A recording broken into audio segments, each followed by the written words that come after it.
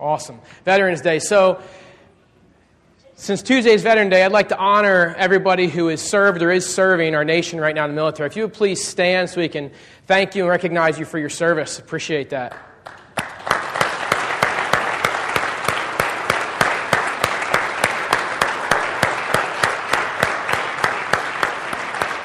Thank you. Thank you. It's because of men and women like you guys who serve us to protect us, our homes, our lives, our freedoms, that we can do what we do here this morning, and that makes us special in the world. So I appreciate that, and I know all of us as well do, so thank you very much. In addition to that, today is the International Day of Prayer for the Persecuted Church, so we could have that awesome thrown up there. You guys all received one of these, so we're going to come back to that in a bit. So we'll be talking about Pastor Saeed later on in the service, and I'll explain what that's used for. But like Pastor Paul said, Andre has run the last 6 or 7 weeks here, and I'm not at all trying to redo what he's done in the sermons, and it is a different topic today, but at the same time, the thought hit me this morning that the series that he preached might not get preached in Pakistan. It's going to be preached in America and the West. Because, see, if we use the analogy of the sports arena, when the fans come to watch the players hit the field and do their thing, well, if you use that analogy spiritually speaking, I don't think there's many fans of Jesus Christ in Pakistan. They're all following because they know what it costs. They show up to play, and there's a few people in the field, but the stands are empty, so to speak. But here in America, see, we have pleasures and riches, and we don't often experience persecution firsthand, so we need to be reminded of that. So what we hit was extremely important the last 6 weeks, and it was very pertinent, and we need that. I know I need that in my life. But in perspective, I'm not idolizing or setting our persecuted brothers and sisters up here because we worship God, not them. But I will tell you, from the things that I've learned and read about and seen on the news articles, I respect them because their life sharpens me and it makes me appreciate what they do for us and what they do serving Jesus Christ. So what we're going to do today is our text is 2 Timothy chapter 3. So I'm going to go ahead and open in prayer and then we can turn there. Lord Jesus Christ, we thank you so much for this morning. We thank you just for the opportunity to sit here in this church, Lord, to worship you. That's our first goal, first and foremost. And God, I just do pray that your Spirit would be evident among us, Lord, that we'd be filled with that. And Lord, I pray that the words that I speak, Lord, would give you honor and glory. And Lord, would just build your church. And I ask this in your name. Amen. All right, 2 Timothy chapter 3. And we're going to be parked here the whole service. So you just keep your Bible open to that. So in 2 Timothy chapter 3, what we have in context is you have the Apostle Paul, and he's writing to Timothy, who he discipled. And Timothy's a young pastor, probably in his 20s or 30s at the time. And this is a word of exhortation to him as he's going out, and he's leaving the apprenticeship of Paul. And I'm going to read verses 1 through 5 here to start off. So his words to Timothy are these. He says, "But realize this, that in the last days difficult times will come. For men will be lovers of self, lovers of money, boastful, arrogant, revilers, disobedient to parents, ungrateful, unholy, unloving, irreconcilable, malicious gossips without self-control, brutals, haters of good, treacherous, reckless, conceited, lovers of pleasure rather than lovers of God, holding to a form of godliness, although they have denied its power. Avoid such men as these." So, looking at that text right there in the first 5 verses, he talks about in the last days. A lot of times we like to think that we're living in the last days, and quite honestly, I think that we are. But at the same time, Paul's writing this to Timothy almost 2,000 years ago, living in the last days. And we see that all of these mindsets and these sins and these attitudes that are evident today within the world, arrogant, no reconciliation, disrespectful children, no self-control, and so forth, they existed back then. People have been people. Kids are kids. Times may change, but the sins remain the same. So looking at that, the thought that I had to hit me, first of all, was I thought of our culture in America, and I thought of a statistic that Andre presented to you guys, which has been around, that 80% of the young people, teens and college students, when they grow up, I hope it's not the case in Garden Chapel, but they leave the church because they find that it's not relevant. And we'll talk about that.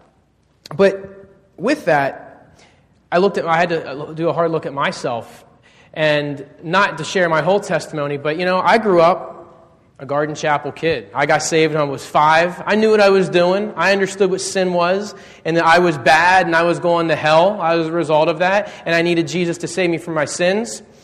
But at the same time, I grew up in a Christian culture. See, my parents are first-generation believers in Christ. They got saved at Pastor Paul's Bible study so many years ago when I was 2. So 31 years ago, I guess. And I grew up in the culture of the church. And it was real. I believe it. I know that I'm saved. Knew I was saved, but I guarantee you I wasn't living it. And see, that's a dangerous thing. So teens, let me tell you something. All right, this is from first-hand experience. If you're a junior, senior high, or college, don't fall in the trap I did. Because, see, I fell into a lot of those things. I was maybe not outright disobedient to my parents and my actions, because I had everybody fooled at Garden Chapel. I was this person here and another person inside and elsewhere.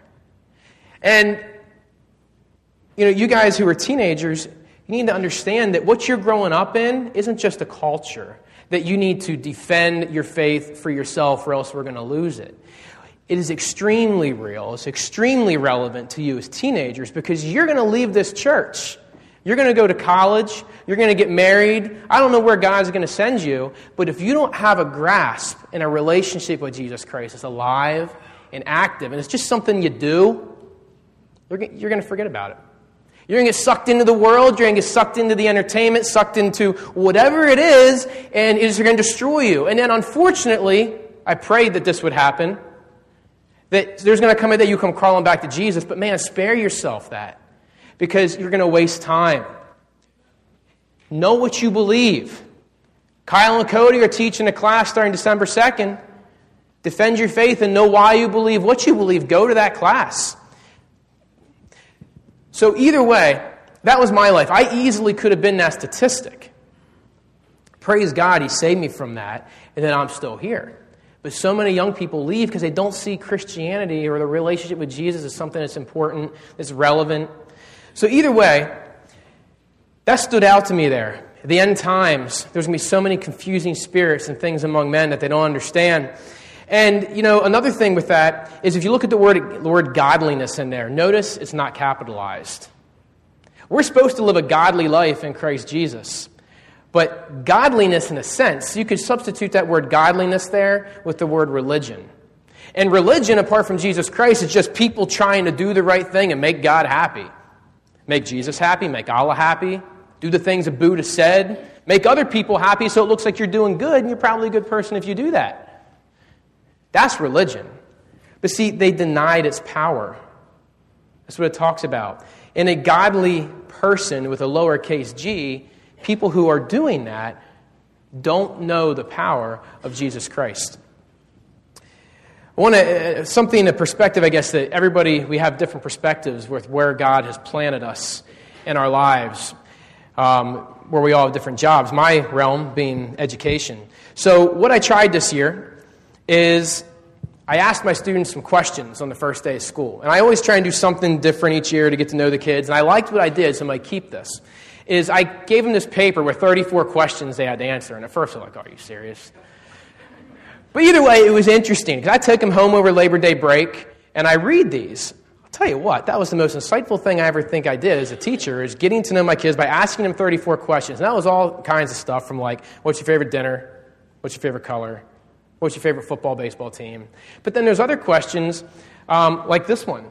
What's one thing you've always wondered about?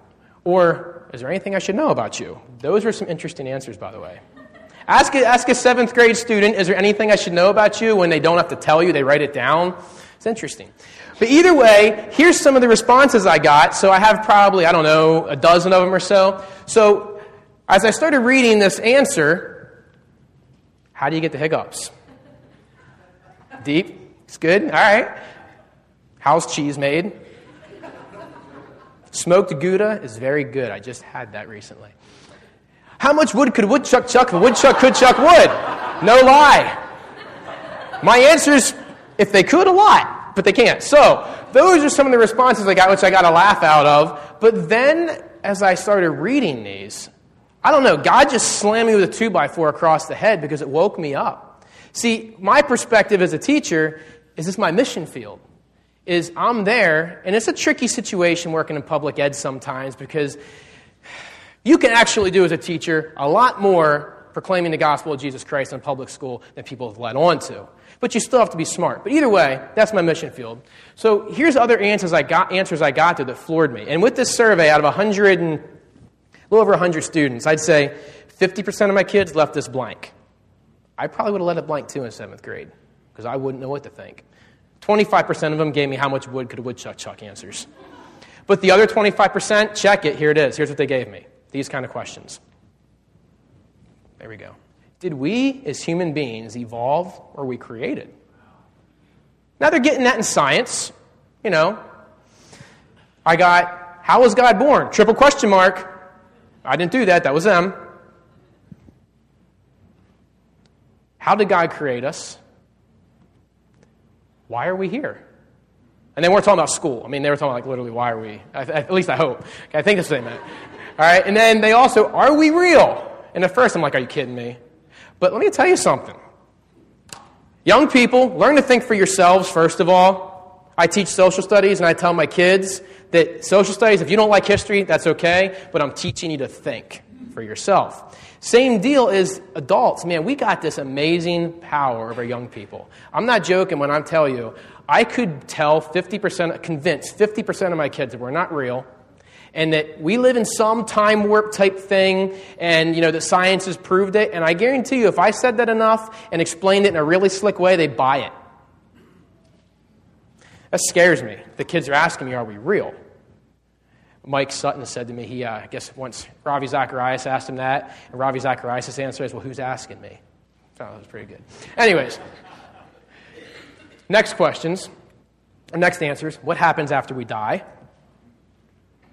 Why do bad things happen to good people? 12-year-olds want to know. Is heaven actually real? Now, they're just asking, is heaven real? They're asking, is heaven actually real? So they have doubt. They're not just questioning, there's doubt associated with that. What's it like in heaven? How will the world end? As I looked at these, and some of these answers were actually like 4 and 5 times, some of them. Blew me away. And so for me, it was like, man, this is what I need to do. This is why I'm here. And how can I minister to these kids? How can I give them the gospel? How can I tell them about Jesus in a smart way? But how can I do that?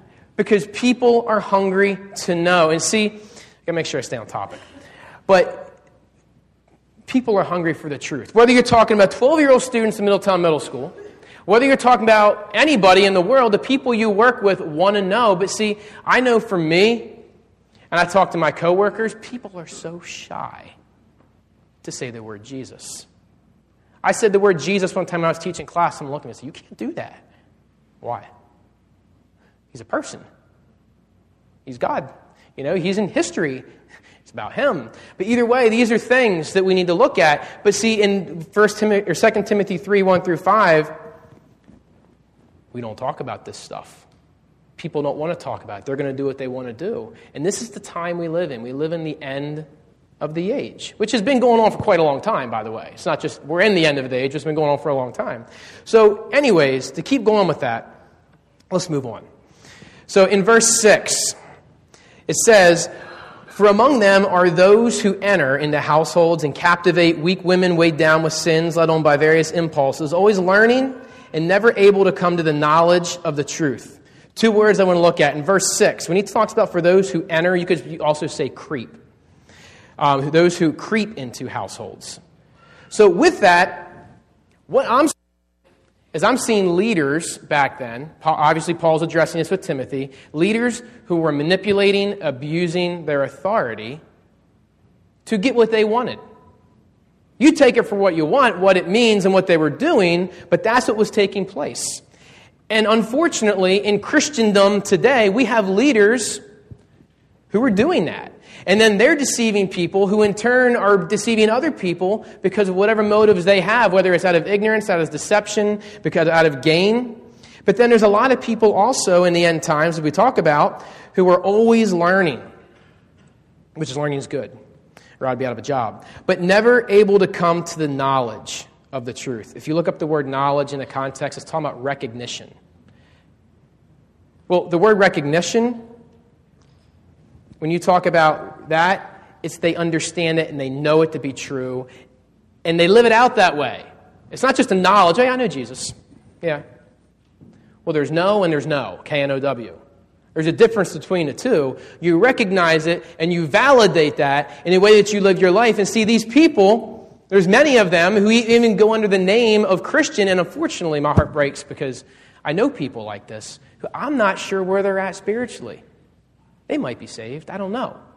But man, they're constantly learning, and they like to wax philosophic and go on and on and on. I don't know.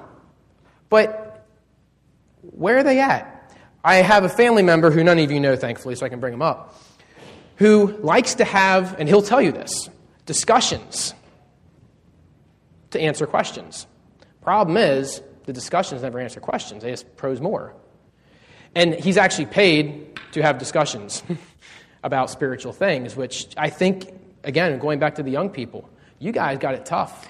Because there's so many things thrown at you about what the Bible says, what the Bible does not say, what it means, what it does not mean, that if I was a young person and I didn't have my head screwed on, I hope I do, but I don't have it screwed on straight, I'd be like, why should I believe this stuff? People are fighting about it. They can't even figure out what it means. Scary times we live in because Satan has figured out how to deceive people, how to trick the minds of people. Learning's great and discussions are great, but we need to take a look at that. And when we go against those things, you're going to see in the next verses, the persecution is going to take place. So in verse 8, it says, just as Jannes and Jambres. Jannes and Jambres, if you remember the story of Moses, when he goes to Pharaoh and says, let my people go, and Pharaoh says, no. Jannes and Jambres were the sorcerers who duplicated the miracles of God. So when he chucks his staff down, it becomes a snake. Well, theirs became snakes. But God's snake swallowed theirs. When God turned the Nile River to blood, they turned the Nile River to blood. And so forth. There were miracles that they duplicated. Hey guys, don't forget. How did that happen? I strongly believe that we sometimes forget there's a spiritual war and Satan empowers people. Satan is not one to be taken lightly. And he duplicated these things. I don't know how, but he did. But the thing is, in there, oh, and this is really cool too. My history teacher's coming out here in a second. But when I first learned this about that story as well with Moses, how cool is it with our God that when he put those 10 plagues on Egypt, he was humiliating the gods of Egypt. I don't know if you guys ever realized that before, but every single plague, and I'm not going to do each one, represented an attack or showing God's superiority over those gods. For example, the Nile River was thought to be a god. I mean, it's the middle of a desert. So they believe that the god, the Nile River, H-A-P-I, they call him Hapi, would flood every year and bring them fertile soil and good crops. It was a god. Well, he turned it to blood. Then Hathor, is the Egyptian cow goddess of fertility. Well, what did Aaron make the people of Israel and what they request? They wanted to worship the gods of Egypt, so he built them a golden cow. They wanted to worship Hathor. And then the coolest one, in my opinion, is Ra was the sun god of Egypt, the chief main god. He knocked his lights out. God turned him black, and he created complete darkness. The God to whom darkness is light. Wrap your head around that one a little bit. We have an amazing God. So this is what he does. But see, Jannes and Jambres, what they did in trying to replicate these miracles is they tried to persecute. And they opposed Moses and the people of Israel going against the will of God. See, when people stand up for God's will, guaranteed they're going to be opposed. I have a note here that says, in their arrogance, they persecuted God's people. They mocked God, but they didn't know who they were messing with. Because then, in verse 9, here's what it says. It says, but they will not make further progress, for their folly will be obvious to all, just as Jannes's and Jambres's folly was also. I don't know about you guys, but if you're like me, I don't know, I hold things in, and I get depressed sometimes. And when I do persecution news, and I read it, and I teach social studies and do current events, it depresses me.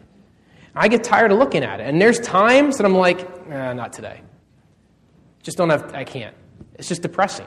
Sometimes I'm like, God, when? How long is it going to take? I've gotten to that age, young guys. People, you will get there. Dave said that in Good News. I'm younger than Dave, and I'm there. I used to think, oh, God, just wait until you fill in the blank. No, he can come. I'm starting to get knee pain, too, as well. So there are certain things. I sometimes, how long? And we get this defeated mentality, and we're like, this just sucks. I hate it. But that's the wrong attitude. We're going to talk about that. But anyways, here's the cool part, which is why that's the wrong attitude. Philippians 2, 10 and 11 says, and you guys will know this, okay? And you have a line at the end, and I'm not going to tell you what it is. You ready?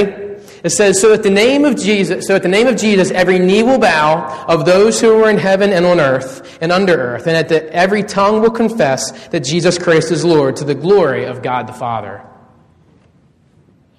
Amen. Or who said that? My man.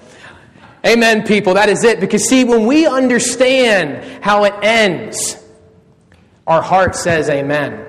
And we understand that we have the victory. We know that even though it's awful right now, and terrible things are happening, and we sometimes start to despair, and we lose hope, and we're like, God, how much longer? Why are these things happening? I don't understand it. See, we have to remember that God gave us the book of Revelation through John, and that we know in Revelation 19, our Jesus is going to come down on a white horse, and we're going to be riding with him. Now that also is a very sobering. It's exciting.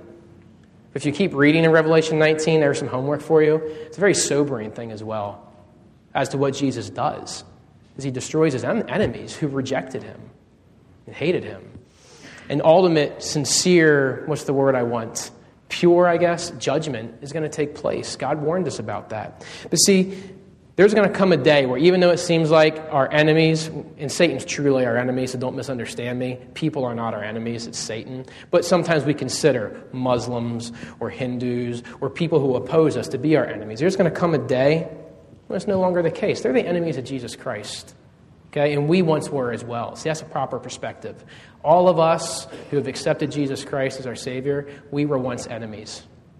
And I think when you understand that, which is still hard to do, that gives us a different perspective for the Muslim across the world, or maybe even who you work with, and how you feel about them, and how we treat them. I don't have all the answers on that, believe me. But either way, they're not going to make further progress. There will come a day when God says, enough. But while we're here, we're called to love these people. That's why Jesus said, Father, forgive them, for they don't know what they do.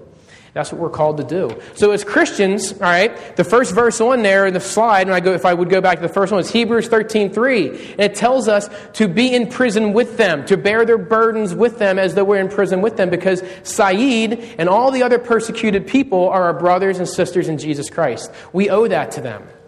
They're a part of the same body. When one person suffers, we all suffer together with them, which is why we're doing this today. Verse 10. Paul then tells Timothy, he now gets personal and relates his past experiences with him. He says, now you followed my teaching, conduct, purpose, faith, patience, love, perseverance, persecutions, and suffering, such as happened to me at Antioch, at Iconium, and at Lystra. What persecutions I endured, and out of them all the Lord rescued me. So, you look at Timothy, this guy is not just a brother, he's a true brother. He's been with him through it all. He's followed him in obedience. He shared the same heartbeat with him. He's been patient. He's been through the persecutions and suffering with Paul. This guy has been through the fire with him, and he's reminding him of what he's been through. And then, if you don't remember, about Antioch, Iconium, and Lystra, you can look in Acts 13 and 14. But in Acts 13, when Paul was in Antioch, the people kicked him out. They said, get out of here. We don't want to hear your message. So they chased him to Iconium. And Iconium, they attempted to stone him to death. Paul kept on preaching in Lystra. He was stoned to death. And then I believe he was raised up, but he was left for dead. So you see the progression of persecution. So we ask ourselves, when we mention the name of Jesus to somebody, what's our comfort level with that? But at the same time, are we worried about losing our job, getting kicked out? Are we worried about being rejected? Because the next step was Paul was persistent. He knows that he has to obey Jesus Christ, not man. That's who he's there to please, because he's going to worship Jesus Christ in eternity. And that person here, that's just for a season. And then yet he was willing to take persecution to the next level and the next. That's what he does. And in verse 12, this is where it hits home. I think this is like the headline of the sermon. It says, "Indeed, all who desire to live godly in Christ Jesus will be persecuted." Don't take me wrong, please, because I'm talking about myself.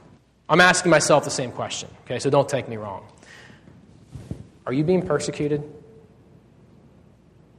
If your answer is no, why not? Now, straight up, I'm not being persecuted. But see, maybe I can ask it this way. What are you doing as you live your Christian life that could predispose you to being persecuted?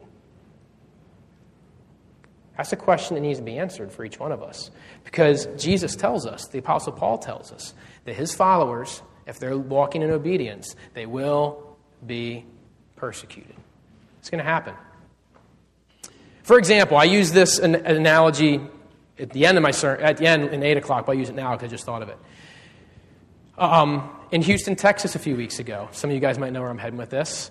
The mayor of Houston wanted all of the pastors' sermon tapes for such and such dates back. The reason was because she wanted to know what they were saying about what the Bible says about homosexuality. See, I don't believe that these pastors were slamming people who are homosexual. I believe, hopefully, every single one of you love people who are homosexual because Jesus does too. See, but the thing is, the attack on that, people don't want to accept what the Word of God says verbatim, face value, so then it's persecuted. These pastors in Houston were on a light level, actually, being persecuted. We got a new governor coming up. Is he going to sanction this tape and ask what I said about homosexuality or what Pastor Paul says? I don't know. But it very well could happen. What are we doing? I'm not saying we have to go try and get persecuted. That's crazy. You're nuts if you do. But at the same time, that's how we should be living our life. So that's a very sobering thought to think that we need to be living that way. Because I think a lot of times we say Jesus and we look around. Who's looking?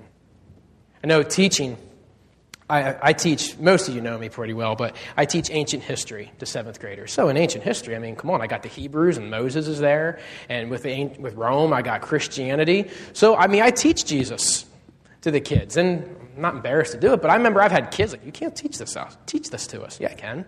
Check the curriculum. There was a visitor one day standing outside my door. She's like, what are you guys doing, Sunday school? No, I'm teaching history. But the thing is, we need to teach Jesus for who he is. People are hungry. Remember those questions? They want to know. If we don't tell them because we're embarrassed, being persecuted or fear that, we're not being obedient. The song, Trust and Obey, for there's no other way to be happy in Jesus but to trust and obey. 8 o'clock service sang that. That's what it's all about. It's obedience. So let's take some time here to take a look at what's going on. That's why we're here today, to learn about persecution. So you got come on, Chris, let's hear the update. Here it is. So different things going on. Pakistan, you guys are familiar with Asia Bibi, who is on death row in their country for her witness for Jesus. Now she's been on there, I believe, 4 years. Here's a different case. The male, the husband, is Shahzad, and his wife Shama, whatever. But Shama was pregnant, all right, when this happened. And this was just this week. Shahzad and Shama worked in a brickyard.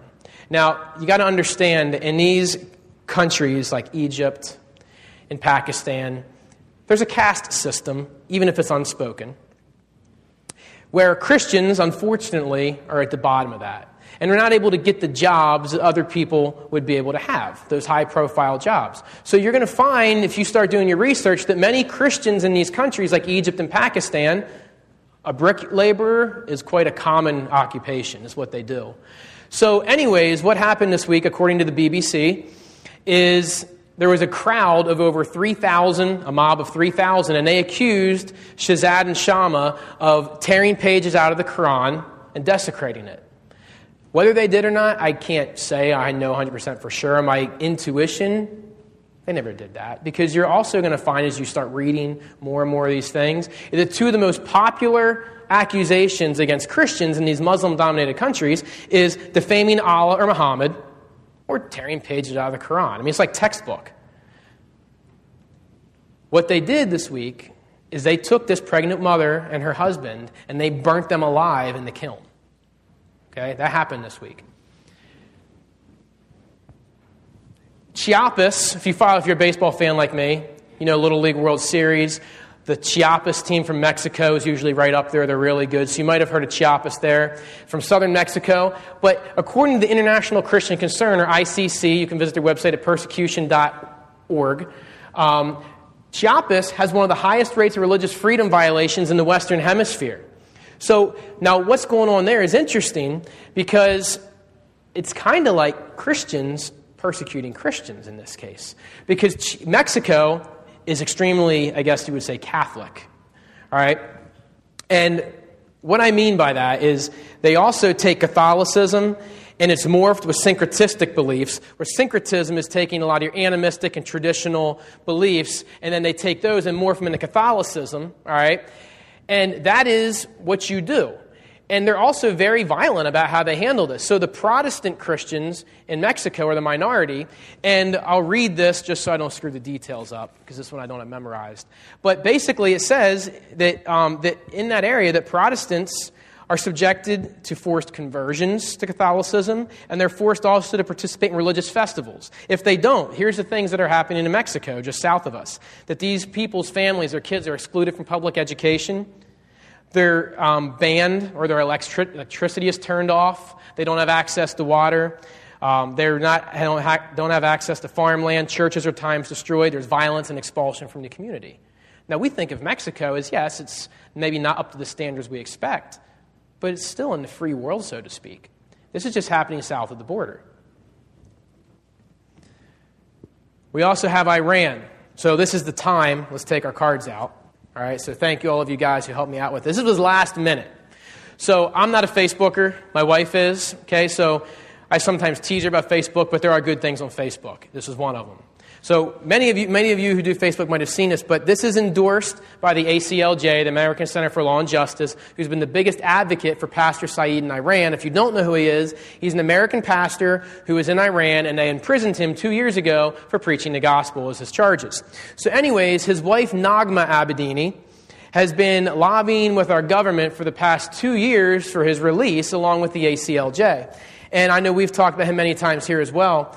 But anyways, what's happening on November 24th, which is just right around the corner from us, which is why we have these, is President Obama is meeting with the Iranian leaders. They're coming to the White House. They did the same thing 2 years ago to discuss nuclear arms.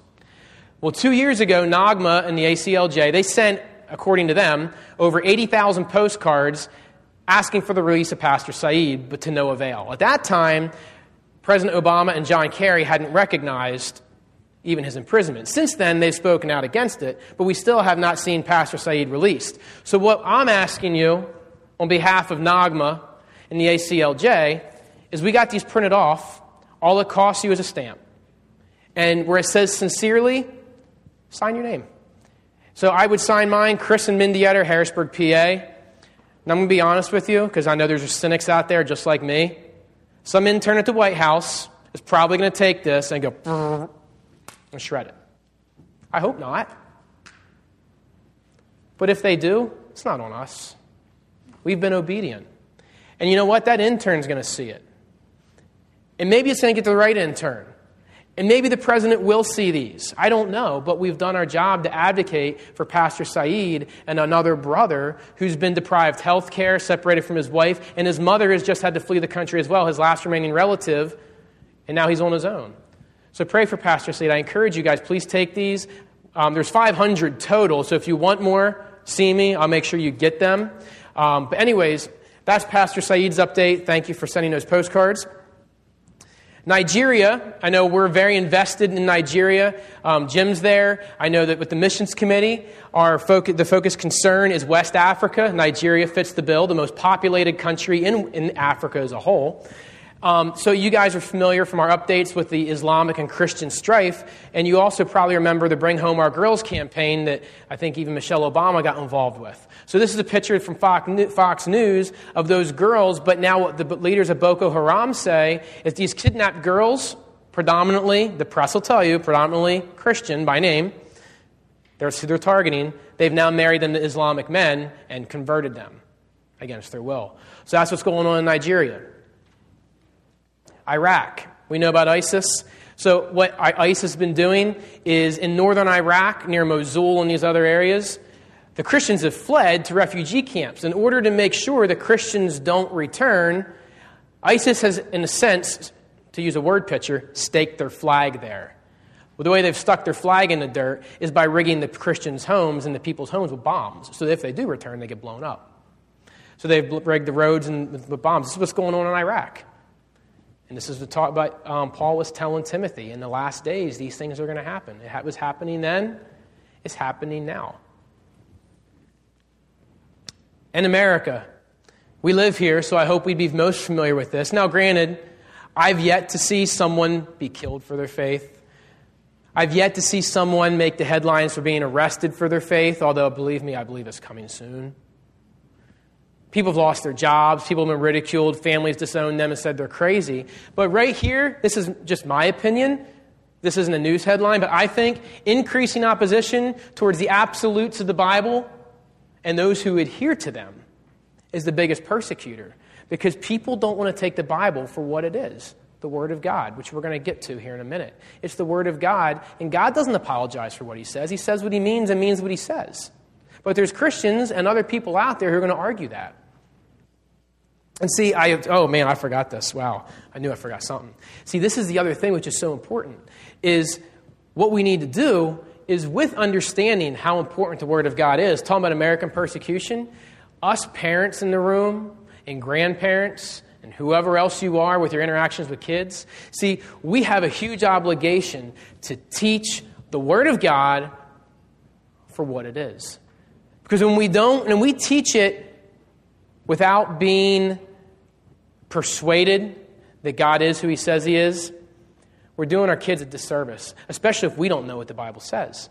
See, Bible stories are great, but the problem is they're stories. And our kids get plenty of stories. They like to read stories. There's Cinderella as well and Frozen. And they like to learn about Elsa. It's a story. They're not stories. They're historical accounts of what God's done. And we need to be very careful of how we present those. Because when we present them as fictitious fairy tales, accidentally, innocently, we don't try it, we're setting our kids up to think that this is just something else. And they don't understand why they believe what they believe. They don't know how to defend it. So that goes back to Kyle and Code again. I meant to put that in there and I forgot. So your class is, I'm excited about that. But we need to make sure we carry that because we have a huge responsibility to teach the God unapologetically to our kids and make sure we're doing that on a consistent basis. Because if persecution comes and comes to grow, our kids aren't going to know what to do. That's the generation that's going to have this firsthand. They're going to be the front lines when it continues to get worse. All right, got that. All right, let's continue reading. I'm moving my notes. What am I thinking? All right, here we go. Verses 13 through 15. It says, "But evil men and impostors will proceed from bad to worse, deceiving and being deceived." We covered that. "You, however, continue in the things you have learned and become convinced of, knowing from whom you have learned them." So he's telling him, look, I taught you these things. Follow them. And that's what we're called to do. "And from childhood, you have known the sacred writings, which are able to give you the wisdom that leads to salvation through faith, which is in Christ Jesus." So let me pause there and stop. See, this is Persecution Sunday, and we're talking and exhorting you guys in these things. But I got to stop to say that if you have no clue what we're talking about today, and you don't know what faith that leads to salvation through Jesus Christ is, you're probably thinking, what are these people talking about? America's the land of the free, the home of the brave, and all is well. Get a grip. But see, the thing is, Jesus died for each one of us because we're sinners. We were once his enemies, but he died for us. And we're called to love the persecutors who persecute us and our brothers and sisters. But if you don't know him today, man, see somebody, talk to one of us, and we'd be glad to share with you the love of Jesus Christ and how he died for the sins of the entire world, past, present, and future, that we might know him. It's not just about going to heaven, but it's about knowing him personally as a Savior and having that relationship with him. So finally, as we wrap up here, verse 16 and 17 are kind of the home run pitch. So here it is. It says, all Scripture is inspired by God and profitable for teaching, for reproof, for correction, for training in righteousness, so that the man of God may be adequate, equipped for every good work. Now, Paul's not giving a defense of Scripture here. And I mean, sure, it shows us that Scripture is the ultimate authority. And that's right on. But what he's telling Timothy, practically speaking, is, look, man, this is God's word. Handle it accurately. You're going to be persecuted. You're going to suffer. Know it. Make it a part of you. That's what he's saying to him. So in closing, again, I got to read my lines so I don't mess up. But what it says is, my question for me and you is this. Are we intentionally taking time to learn, know, understand, apply, and practice? And I know some of those I had a word messed up last service. I said they're synonymous synonyms. Sounds good. I like it. So those synonymous synonyms like apply and practice, it's the same thing. But at the same time, they're all slightly different. Are we doing those things? Understanding, applying, and practicing God's word. Now here, this is another one. Are we taking time to teach ourselves? Because we're just teaching our kids, not teaching ourselves, we're screwing up. And we can't teach our kids if we're not teaching ourselves, because then we don't know what we're talking about. Are we teaching ourselves and our children how to defend the faith? God doesn't need us to stand up for him. That's not what I'm saying. But are we teaching our kids and ourselves how to obey Jesus? See, we don't need to shout and yell and try and sign petitions, which are all good things to do, to let people know how we feel. We just need to obey Jesus. And when we obey Jesus, our actions speak louder than our words if we're going to serve him wholeheartedly and committedly. Now, here's another sobering thought. Again, don't misunderstand me. People are not our enemies. Satan is. However, I wrote down that our enemies are training their kids. Okay? Atheists, Muslims, Hindus, Buddhists, whoever. I guarantee you they're training their kids up in the way they think they should go. If our kids don't know how to answer that, they're going to go that way. The way that they're training their kids to go. That's a sobering thought. That's what our persecuted brothers and sisters are up against. So in closing, God has given us the whole of Scripture that we might be adequate, equipped for every good work. So are we in the Word of God? Are we knowing it? Are we obeying Jesus and living that out? That's how we support the persecuted church. So let's pray. Lord Jesus, we thank you for this day. Jesus, we thank you that you are our Lord and our Savior, that you died for us and you rose again and you conquered death and we can live for you. Help us to have courage. Lord, I'm ashamed of many times when I know that I'm not as bold as I need to be. Lord, I pray for our brothers and sisters around the world, Lord, who are on the front lines, and Lord, they're following you. And I just do pray that you continue to sharpen them and strengthen them. We pray for the captives released like Saeed. And Lord God, that you be honored and glorified through your church. And we ask this in your name. Amen. Thank you.